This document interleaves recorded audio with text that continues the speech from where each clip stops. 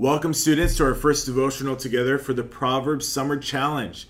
I am really excited that you're doing this with us. Again, the heart behind this is so that, one, you can develop a habit of reading and studying God's Word every day.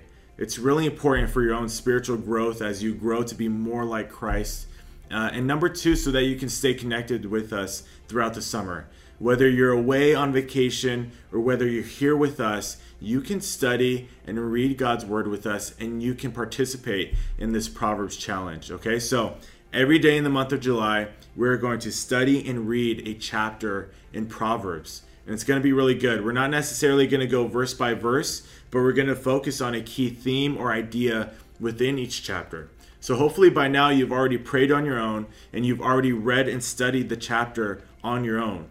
The most important thing is your own study time with God's Word. This is only in addition to that time. This is only to help us focus on one key theme or idea within each chapter. Okay, so study it and read it on your own. Pray on your own first, and then come to these devotionals and we'll study a key theme within the chapter. Okay, so let's begin Proverbs chapter 1.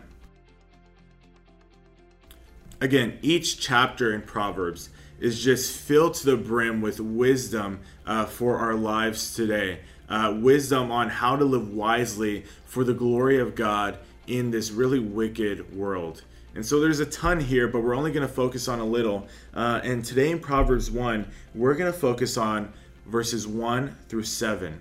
Because this is really the foundation of the entire book of Proverbs. It's the introduction of Proverbs. It gives us the purpose of Proverbs. And so it's important for us to learn, but especially in verse 7, as we'll talk about later, there's a very important key theme that we're just going to keep focusing on for the rest of this study. And really, we're going to see it consistently throughout Proverbs that we need to focus on verse 7. But let's read together verses 1 through 7 of Proverbs 1.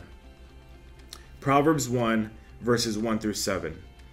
The Proverbs of Solomon, the son of David, king of Israel. To know wisdom and discipline, to understand the sayings of understanding, to receive discipline that leads to insight, righteousness, justice, and equity. To give prudence to the simple, to the youth, knowledge and discretion. Let the wise man hear and increase in learning, and a man of understanding will acquire guidance. To understand a proverb and an enigma, the words of the wise and their riddles. Here it is, verse 7. The fear of Yahweh is the beginning of knowledge. Ignorant fools despise wisdom and discipline.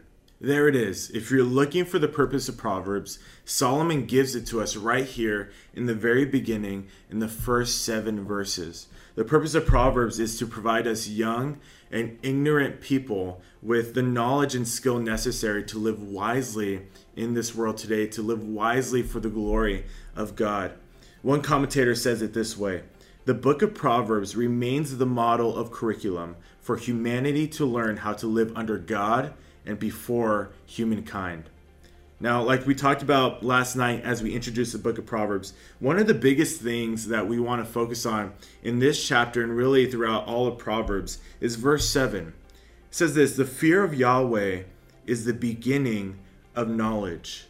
Ignorant fools despise wisdom and discipline. So something we want to be thinking about and learn how to do is to grow in our fear of Yahweh. We need to grow in our fear of Him. It's emphasized twice. I just read verse 7 in chapter 1. But again, starting in verse 28, look down at your Bibles. Then they will call on me, but I will not answer. They will seek me earnestly, but they will not find me, because they hated knowledge and did not choose the fear of Yahweh. We need to fear Yahweh. But what does it mean to fear Yahweh? Okay, human illustrations always fail to communicate biblical truths. But when I was your age, and I would be in school and I would get in trouble, and they would call my dad to tell them what I did to get in trouble, I would always just get the biggest pit in my stomach because I feared my dad. Yes, in one sense, I feared my dad because of the discipline that awaited me at home and that I deserved. But in a much greater sense, and for the purpose of our discussion today in Proverbs, I feared my dad because I deeply respected and loved my dad. I deeply respected him. And for me to do something behind his back that would bring him disappointment really hurt me. And it really saddened me. And I just hated that. I didn't want to disappoint my father, whom I respected and whom I loved so deeply. I was fearful of my dad.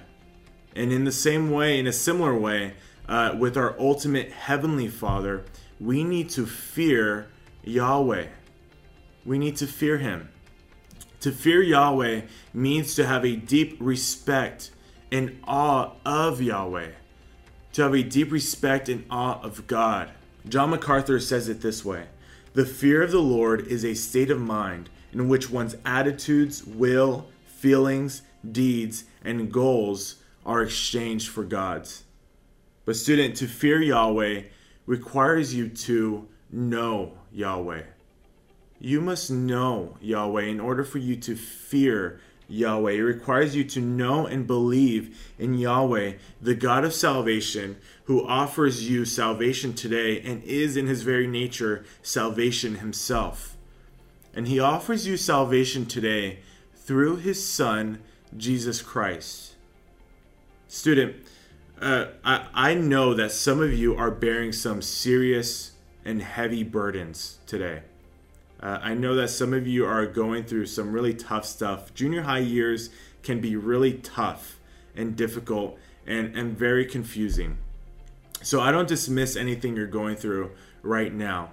But I want you to know that what you're going through and maybe the hopelessness that you feel right now is not a result of bad luck. You didn't just get dealt a bad hand. Okay? The hopelessness that you feel is a result of you having sin. Is a result of you being a sinner and your desperate need for a Savior. And if you want to know and fear Yahweh, which we'll keep talking about throughout Proverbs, you must know his Son. And you must know what his Son did for you. Jesus Christ lived a perfect life and died on the cross, suffered and died for your sins. And then he rose again 3 days later to bring you new life. He did that because he loves you that much. And so Romans 3 says we're all sinners. We all fall short of the glory of God. Romans 6:23 says that because of our sin, the wages of our sin is death. We need a Savior. And this world is just going to become more and more wicked. And it's just going to become harder and harder to live for Christ because of the decline of this world. You need to turn to Jesus. That's the most important thing. Your relationship with Christ is the most important thing that you can focus on today. Once we have a true, genuine relationship with Jesus, then we will know Yahweh. Then we can fear Yahweh. We can develop this healthy fear of Yahweh where we respect and where we're in awe of God. That's the theme here in this chapter, and we'll see it continually throughout the book of Proverbs. So my prayer for you today, and really for me today, is that we would grow in our fear of Yahweh. That we would grow in our fear of him. That's my prayer. I'll see you tomorrow for chapter 2.